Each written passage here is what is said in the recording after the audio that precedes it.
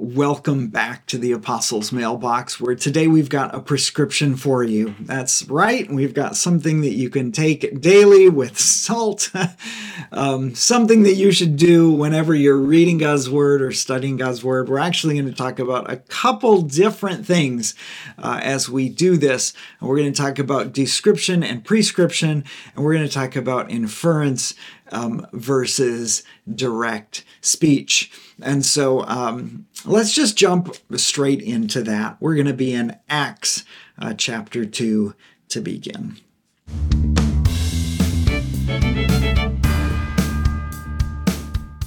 So, in Acts chapter 2, let's say you're reading this passage and you read, "Now when they heard this, they were cut to the heart, and they said to Peter and the rest of the apostles, 'Brothers, what shall we do?'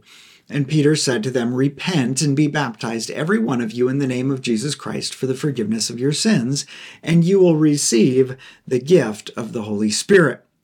Now, when you read this, theoretically, you will have just read that what happened before is that Peter has got up at Pentecost and he is preaching to a bunch of Jews who have just crucified the Messiah, and he told them, "You crucified the Messiah," right? So they're cut to the heart with this guilt, and they're like, "Oh, what are we going to do then?" And he just says, "Repent and be baptized in the name of Jesus Christ." Right? And so he tells them to do this. And if you were to read that and you were not already a Christian and you were not already included in Christ, and you read that and you said, "Oh my, it says that I should repent and be baptized for the forgiveness of my sins. So I need to do that. I need to repent of my sins and I need to be baptized into the name of Jesus." And if you went out and did that, you would be doing properly. It would be good. And so the reason for this is because this is a command, but it's not just a command given to one person in one circumstance for one case. Now, you might be tempted to think, well, okay, so Peter's talking to a specific set of Jews, right? He's speaking to a specific people in a specific context, and they crucified the Messiah, so maybe what they really need to repent of is they need to repent of killing Jesus, and we didn't kill Jesus, so we don't need to repent of that. You could try to make that argument, but I picked this passage for a reason, actually, because it's quite overt. Because if you go to verse 39, here's what Peter says. He says, "This promise is for you and for your children and for all who are far off, everyone whom the Lord our God calls to himself."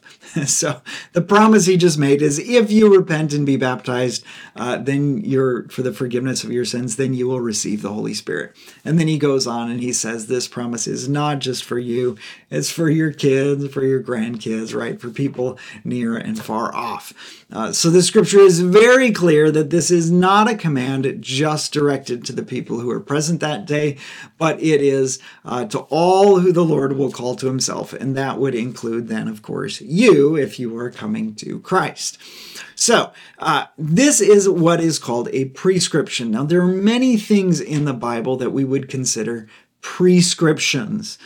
James, for instance, says, well, he's got a book full of telling you what to do. Humble yourself in the sight of the Lord, and he will lift you up, right? Draw near to God, and he will draw near to you.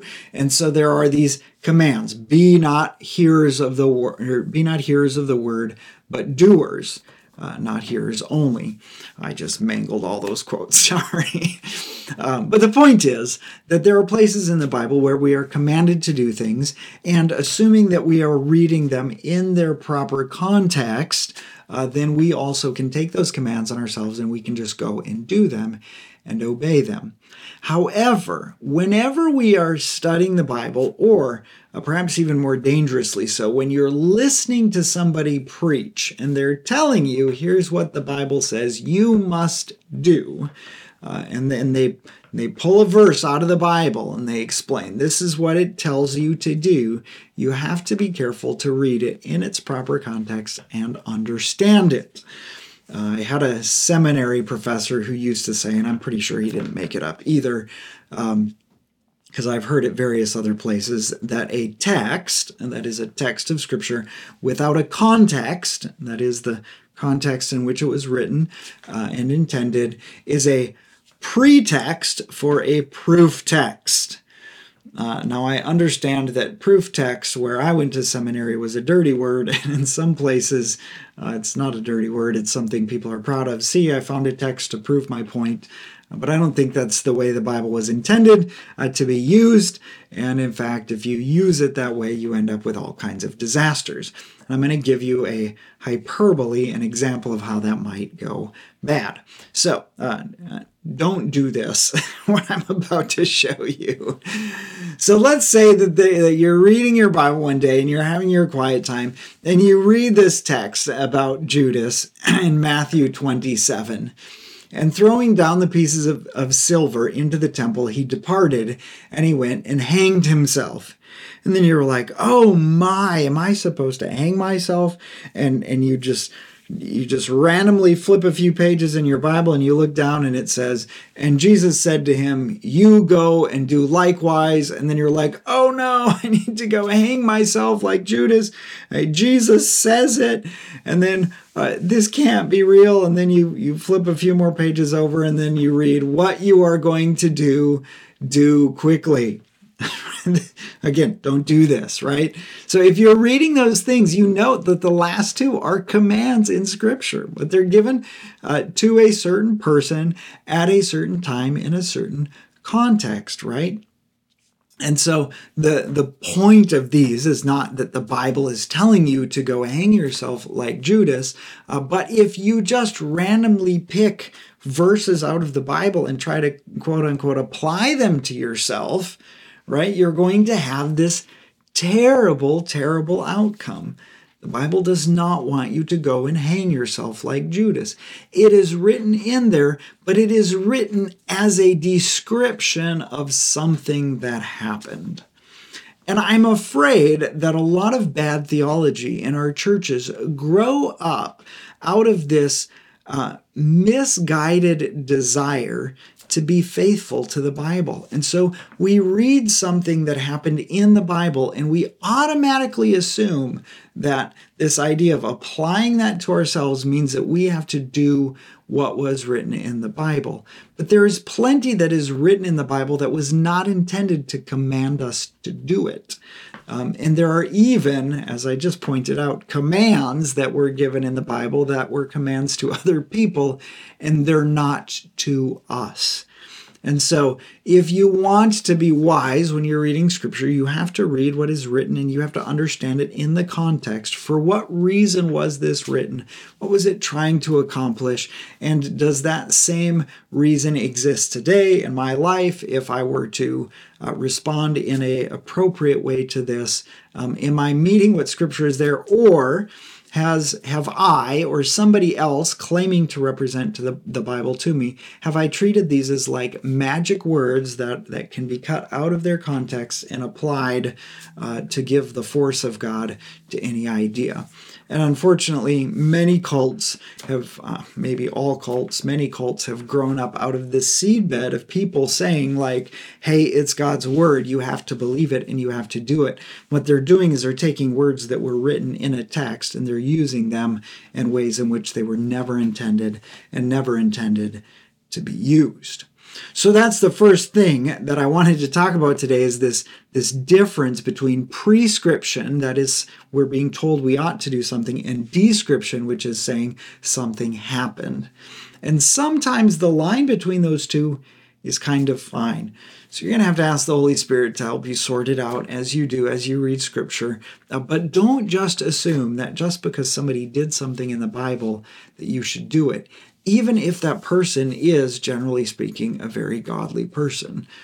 So after the church is planted, Paul, actually, at one point, he has to stand up and he has to rebuke Peter for doing something wrong. And you would say, like, well, okay, Paul did it. That means I can rebuke everybody in every case. You need perhaps a little more sensitivity with that, right? Rebuke of a Christian leader who's gone astray is good in the right context, done in the right way. And there are other places in Scripture that would help us sort of work those things out, okay? So, prescription versus description. Remember this, just because the Bible says that David looked off the roof of his house and saw his neighbor bathing and went and slept with her doesn't mean you should do that. Because, of course, if you keep reading, you'll find out that that baby died and that woman's husband ended up murdered, and it was a really, really terrible outcome from all of that. So, just because it's written in the Bible doesn't mean you should do it. Some sensitivity perhaps needs to be taken in reading things like the Psalms and the Proverbs, which often take this broader view at the world, not intending us to do or say certain things, but showing us glimpses of things that happen. Okay, so there was one other thing that I wanted to talk to you about today, and it's because this morning I was reading this with my kids, and I saw it, and I explained it to them, and I realized that there are many ways in which I've probably done this in the past, and in which I've heard other people do that. Actually, when we talked about this, my one son says, "Dad, did the pastor do that on Sunday?" And I said, "Well, actually, yeah, I can think of a way in which he did this on Sunday." But that wasn't the point here. But it happens. It happens all over the place, all the time, and probably far more than we would like to admit. And that what happens, what we need to be careful of, is bad theology. I'm going to call it bad theology by inference. Okay, so to infer something is to say something and mean sort of something else. And so we hear one thing or we say one thing, we have this what's specifically communicated, and then there's an idea that sort of is intended to be picked up. We talk about reading between the lines, if you will.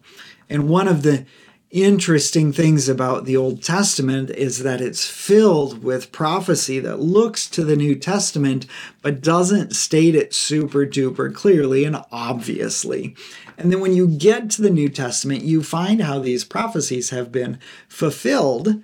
And then you look back and you go, oh, okay, I can see what God was doing when he said this. He was inferring something like this was going to happen. And so if you look at that in the right way, you can totally see how it prefigures or how it points to this, right? The sacrificial system and Jesus dying for people's sins. We in our study through John, we've seen, of course, how Moses is this prefiguring of Jesus Christ. And so it happens quite frequently in the Bible that you find something in the Old Testament sort of in seed form that's more clear and explicit in the New Testament. And what this does is it trains us, I think, sometimes to look between the lines and to look for things. And the danger with that is that you would look between lines and you would find something that's not actually there. Right? And so you would take this statement that seems kind of vague to you, and I know I'm being vague here, and then you would say, well, that means X, Y, or Z, and then you would preach the X, Y, or Z that you have inferred as if it is a certain doctrine. But this is not the case.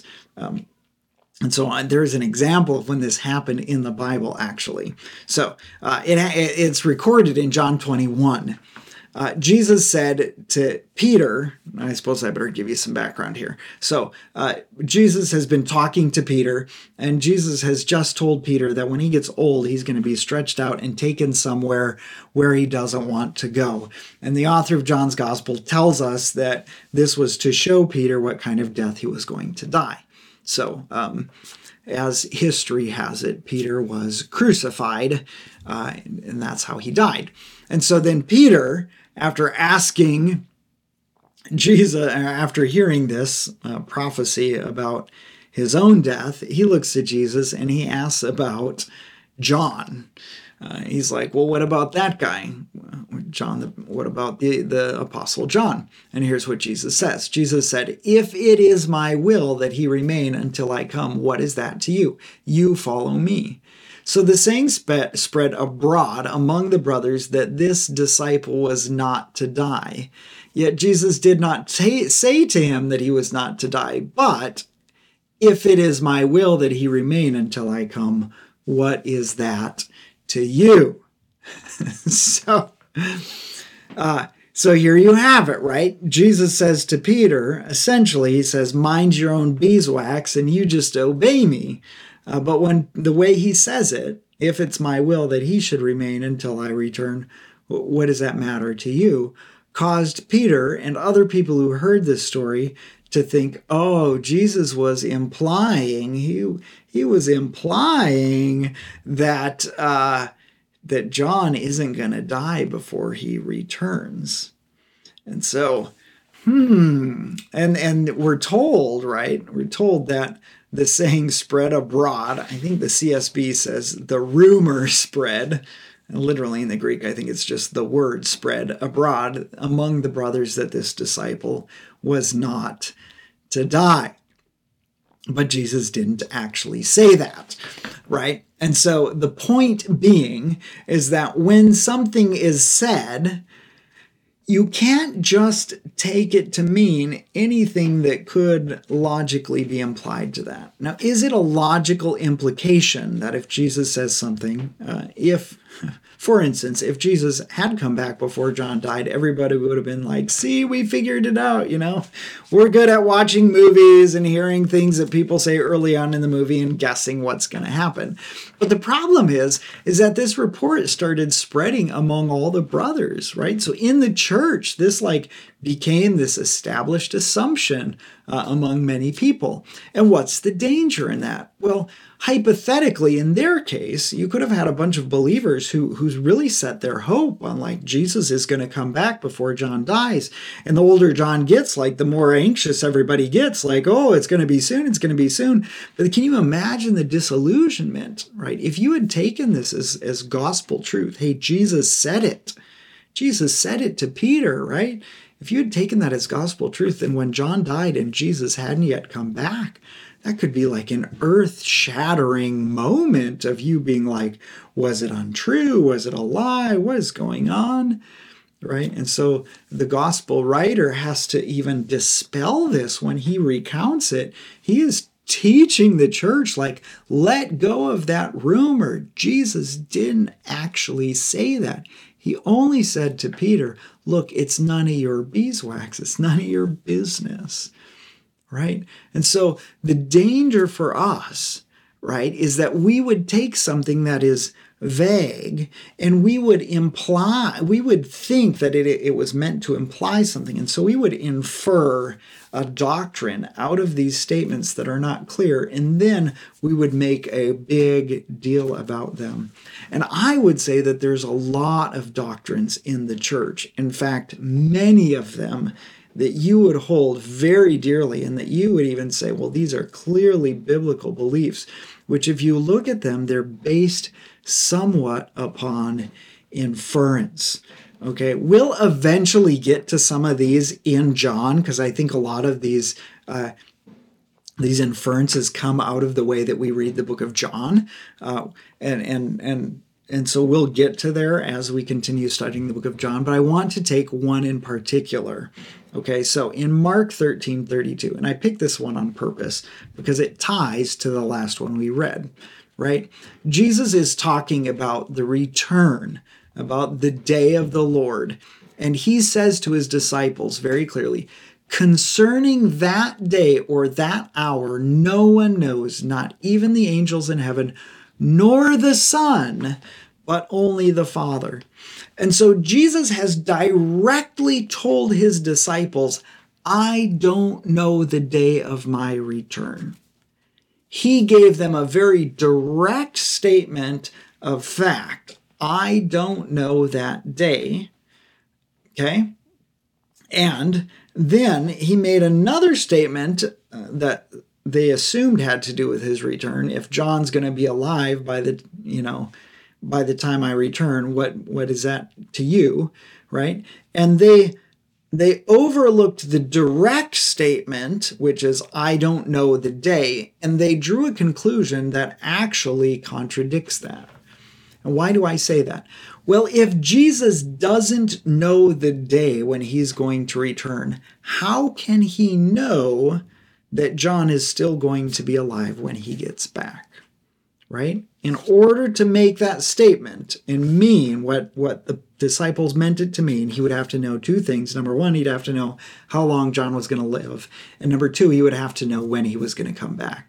But he already told them directly, specifically, that he did not know the day of his return.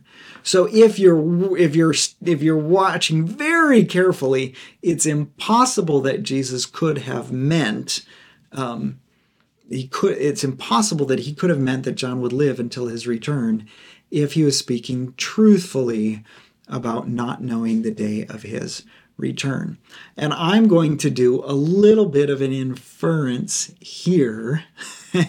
And you can take this with a grain of salt because I've just told you not to make this inference, but I'm going to make this inference. Okay, so Jesus, you're going to have to follow with me for a few things.